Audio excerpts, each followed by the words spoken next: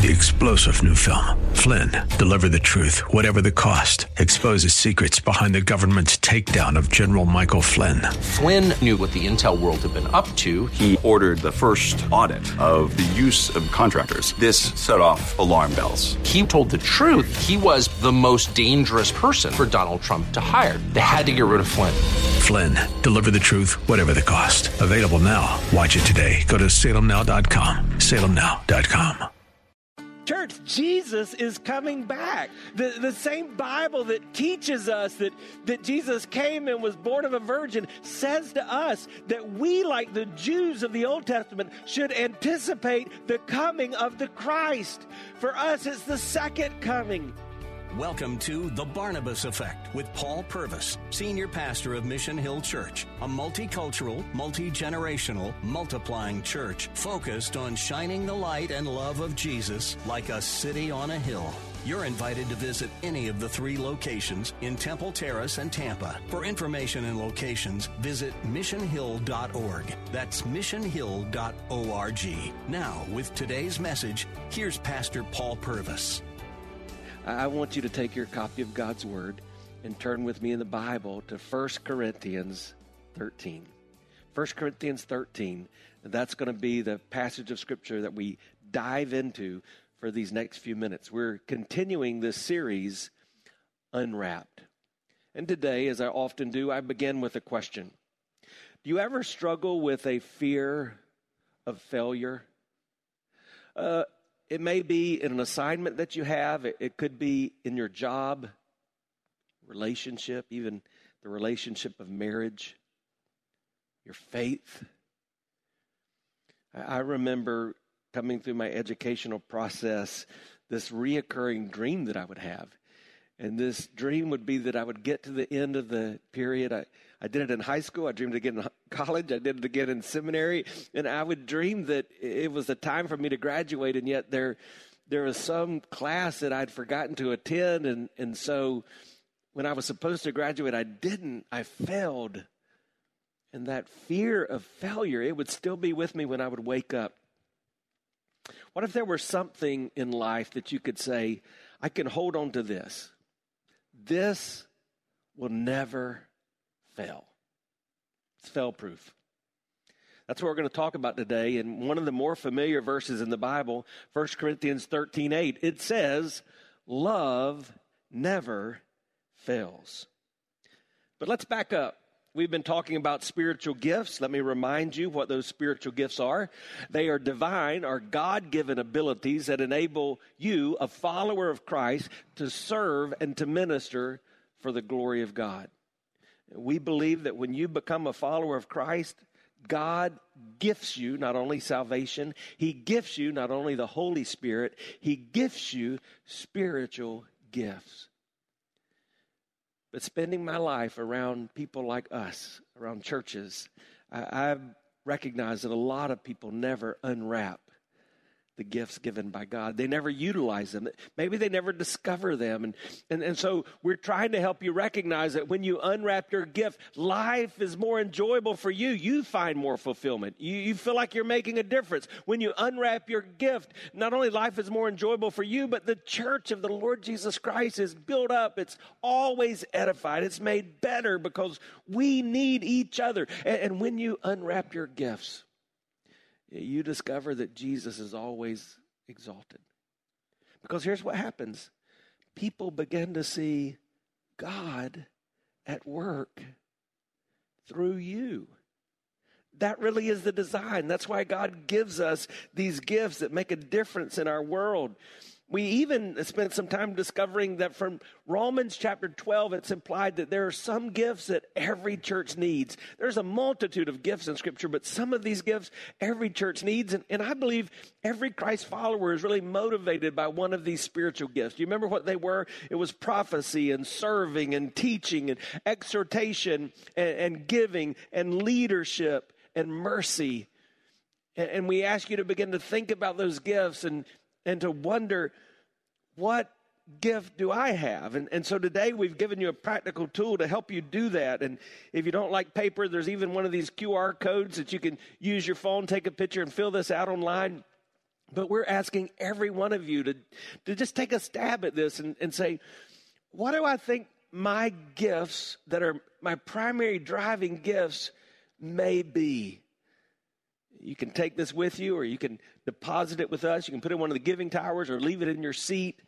You can fill this out online. And then we want you to not only circle that, but to circle where in the Lord's church you think you feel a drive to use that gift. Because we want to see you enjoy life more. We want to see the church edified, and we want to see Jesus exalted. So some of you are saying, well, now, what if I don't know? How do I find this out? You began just by asking some questions. Where's your passion? What are you passionate about? When you find yourself talking about the things of God, what are you passionate about? Where do you find fulfillment? What do you enjoy doing? Some of you may have a talent as a communicator, but it's not your spiritual gift to be a biblical teacher. And so because you communicate well, you've been a part of a church and you're always thrown into that teaching role and you think, I don't like this. We don't want that for you. The reality is when you live your life out that way, you begin to kind of burn out because you're doing it in the flesh. You're not doing it in the spirit. So what brings you that fulfillment? What encourages you? And where do you seem to be effective? What do you do that when you do it in your spiritual journey, others are looking at you and they're encouraged by that, or maybe they encourage you? Now, if you want a little bit of deeper journey in this, we have a class that's specifically designed to help you discover your gifting. And you're in luck, because the next one is beginning this Wednesday evening. We would love for you to be a part of that here on our central campus and experience how to discover your spiritual gift. But here's what I know. At Mission Hill, at this church, we want every Christ follower to unwrap their gifts and get involved serving the church for the glory of God. That's our design. So this isn't just a message series that's supposed to entertain you or to inform you. This is supposed to equip you to get out of your seats and serve in the body of Christ. But before we can do that, we need to be aware of something. Paul has this big discussion to the church at Corinth about spiritual gifting. And he's addressing a problem, that's clear. And after he talks about all these different gifts at the end of 1 Corinthians 12, he says this: are all apostles? Are all prophets? Are all teachers? Do all work miracles? Do all have gifts of healing? Do all speak in tongues? Do all interpret? Eagerly desire the greater gifts. But then he finishes by saying this: and just now I'll show you the most excellent way. I hope you're following along in chapter 12, because you see that at the end of the passage. I'll show you the most excellent way.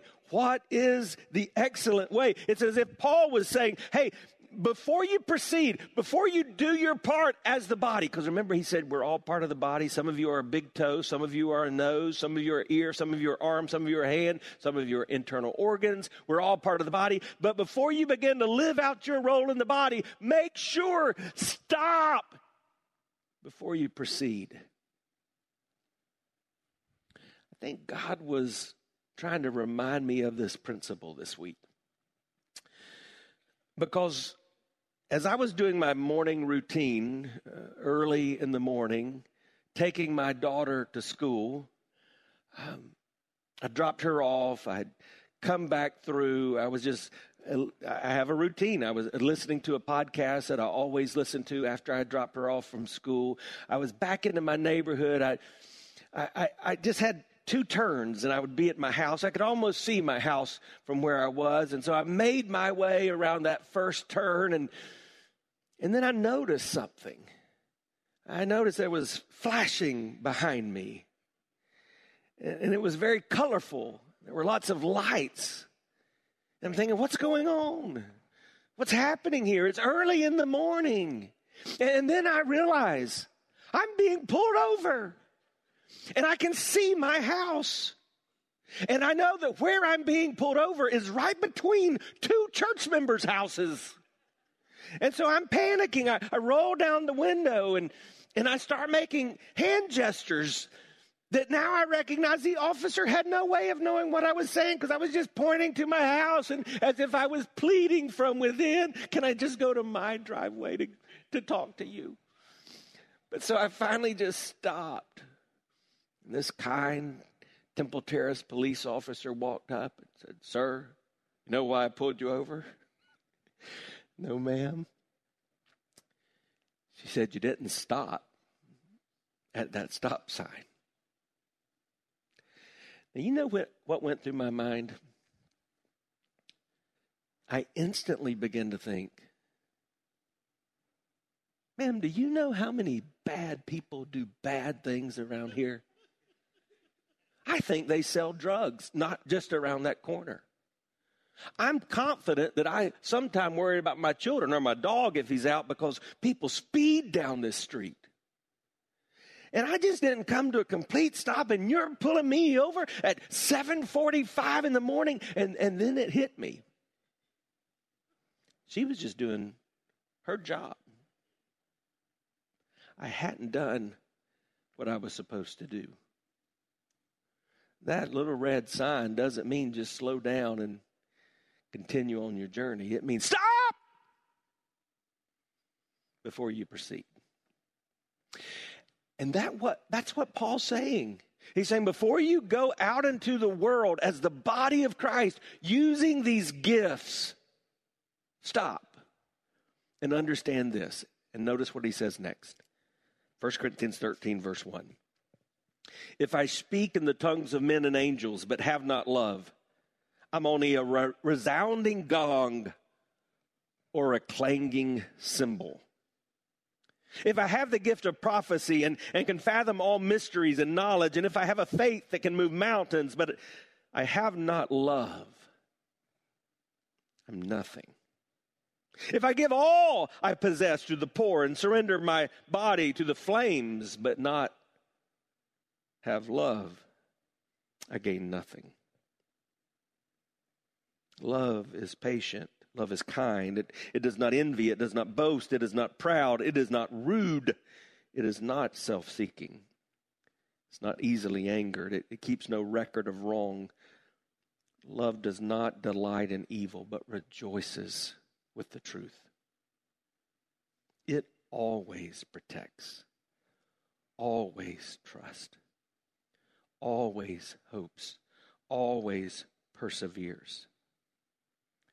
Love never fails. But where there are prophecies, they will cease. Where there are tongues, they will be stilled. Where there is knowledge, it will pass away. For we know in part, and we prophesy in part. But when perfection comes, the imperfect disappears. Hi, I'm Paul Purvis, the lead pastor of Mission Hill Church, right here in Tampa Bay. Thanks for taking the time to listen to today's The Barnabas Effect. It's a ministry intended to encourage, equip, and empower you. You may not know this, but this ministry is made possible because of the generosity of listeners like you. We are able to be on the air because listeners like you are gracious and give to this ministry. Would you consider making a gift today? It would be our honor to send you a gift, a resource, as a result of your gift of any size. And you can make that gift by going to missionhill.org and clicking on the banner that says The Barnabas Effect. That will direct you to a simple way that you can give right there online. Thanks again for listening to The Barnabas Effect today. And now, we continue with our message. When I was a child, I talked like a child. I thought like a child. I reasoned like a child. When I became a man, I put childish ways behind me. Now we see but a poor reflection, as in a mirror. Then we shall see face to face. Now I know in part. Then I shall know fully, even as I'm fully known. And now these three remain: faith, hope, and love. But the greatest of these is love. Let's pray together. Father, in the name of Jesus, we have gathered for the purpose of encountering you. So we've just read your perfect word. Words that have withstood centuries and millennia. These particular words are words that are familiar even to those who don't understand who you are and how you expressed love to us. And the reality is, Lord, these particular words are words that even in the church are often not very well applied. So help us. Give us what we need that we don't have. Teach us those things we need to learn that we don't know. And most of all, Jesus, transform us into your image more so today because we have been here. Lord, I pray that today someone would understand the love of God and what that means. Draw someone to yourself, Jesus. Help them recognize that you love them in spite of who they are and what they've done, and allow them to experience salvation. And so, Lord, I pray that the words I say and even my thoughts would be pleasing to you. And I ask this in Jesus' name. Amen.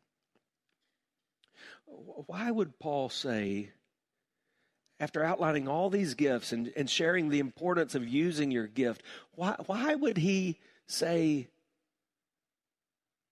that love was the most excellent way? What's he teaching us?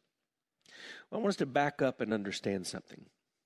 So let me just ask if you agree with some assumptions. As we read Scripture, we believe Jesus is God, right? Okay. And we do that. Let me just back that up biblically. Matthew 1:23, the virgin shall be with child and give birth to a son, and they will call him Emmanuel, which means what? God with us. So even before Jesus is born, we're told he is God. Then when he comes, he says in John 8:58, I tell you the truth, he answered, before Abraham was born, I am. Yeah, that one got him in trouble. How about this one? John 10:30, he says, I and the Father are one. Just a reminder, that is what got the Jews mad. It wasn't the healing, it wasn't the miracles, it wasn't the promise of salvation, really. It was that he claimed to be God, and so he forgave sin. Paul teaches us that the early church embraced this, for in Colossians 2:9 it says, for in Christ all the fullness of the deity lives in the bodily form. So Jesus is God. That's our first agreement. Second thing, we believe biblically that God is love, right? Let's back that one up. We believe biblically that God is love, right? Yeah, of course. And we draw that from 1 John 4:8. Whoever does not love does not know God, because, let's say it together, God is love. So just think about something. If Jesus is God and God is love, therefore if we want to be Christ-like, we must be loving. Now, by the way, if the Christ-like life is love, what is the anti-Christ-like life? It's hate. The opposite of love is hate. Some would say indifference, but I think hate. So I tend to agree with my friend Pastor Jim Cymbala. I look at our world, the division, the hatred that we see everywhere, even in the church. I think we're living in the days of the spirit of the Antichrist, because it's not the Spirit of Christ that we see. And so this is vitally important. This passage is essential for these days. So back to Paul, he's reminding the Corinthian church that it's possible to use the spiritual gifts, but not do it in a loving way. It's possible to use them in the flesh. And when you use those gifts in the flesh, they become useless. I mentioned to you for most of my adult life, as I've kind of examined my spiritual gifting, it always lands on that gift of prophecy, which is one who speaks forth the truth of God, not afraid, not ashamed to tell the truth of God, kind of bold. What happens when I walk in the flesh? Well, I can come across as harsh or uncaring. Man, guess what? I'm still under construction. He's still working on me to make me what I want to be.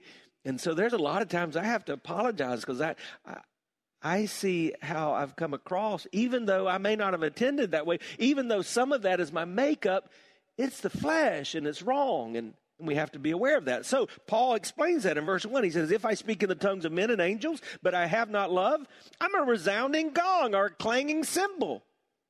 Imagine if our drummer would have stayed in his little cage back there, and then the whole time I was talking, he just stayed on the cymbal, or he just rang a gong. How would you be able to concentrate? How would you be able to focus? What would you be zeroed in on? It would be that sound. And Paul's saying, if you do the greatest things, but you don't have love, it's just noise. If I have the gift of prophecy and can fathom all mysteries and knowledge, and then notice this, if I have the faith to move mountains, but I have not love, I'm nothing.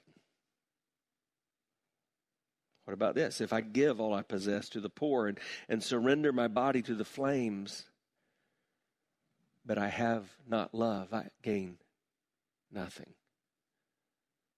So he introduces this most excellent way by telling us about the primacy of love. This is the thing. This is the big deal. This is what he wants you to stop and notice. So what is love? Is it that feeling that you feel when you feel a feeling you never felt before? Is it what we see represented on the stage and the screen? Is it what we hear streamed and recorded? Is it like the songs say? Love is a feeling. Love is a many-splendored thing. Love is all you need. Love lifts us up where we belong. What the world needs now is love, sweet love. I mean, is that where we're going to rest? Most of you know in the Greek New Testament there were 3 words for love. There was the phileo love, which was a brotherly love. We get the city of Philadelphia's name from that, the city of brotherly love. There's eros, which was more a sensual, erotic love. We get our word erotic from that, and we think about more sensual things. And then there's the word agape. And Paul uses that word agape here, which means a deep, abiding, self-sacrificing love. And so what is he saying? You can have right theology, believe the right things. You can have good religious practices, do the right things. You can have deep emotion. You can even feel the right things. But if you don't have love, then he gives us the most extreme example.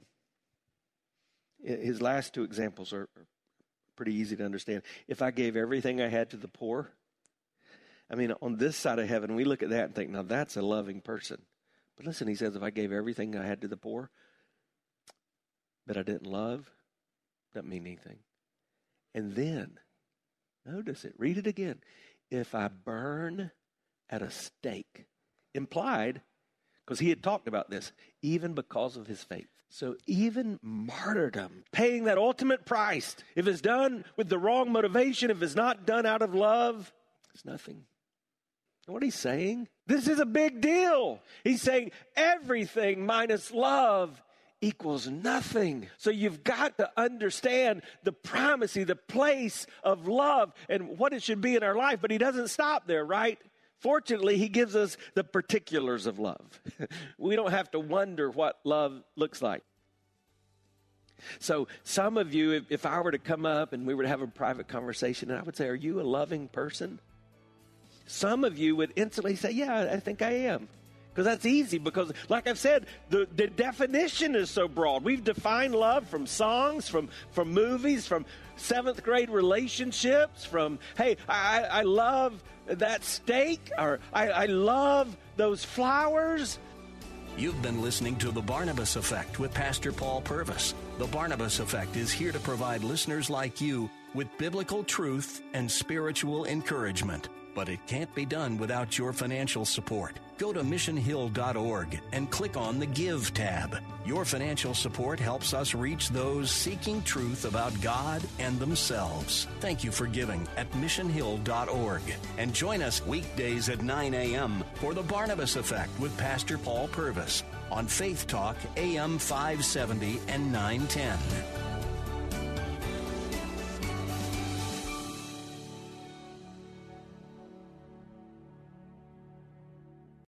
Three-star General Michael J. Flynn, head of the Pentagon Intelligence Agency, knew all the government's dirty secrets. He was one of the most respected generals in the military. Flynn knew what the intel world had been up to. He understood its funding. He ordered the first audit of the use of contractors. This set off alarm bells.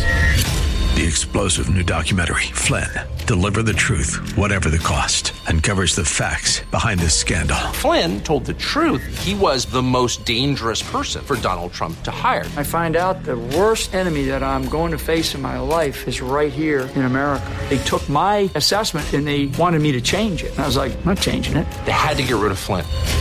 With in-depth interviews, archival footage, and never-before-seen personal records of the man behind the headlines. I just felt like I was drowning. Flynn, Deliver the Truth, Whatever the Cost. Available now. Watch it today. Go to salemnow.com. salemnow.com.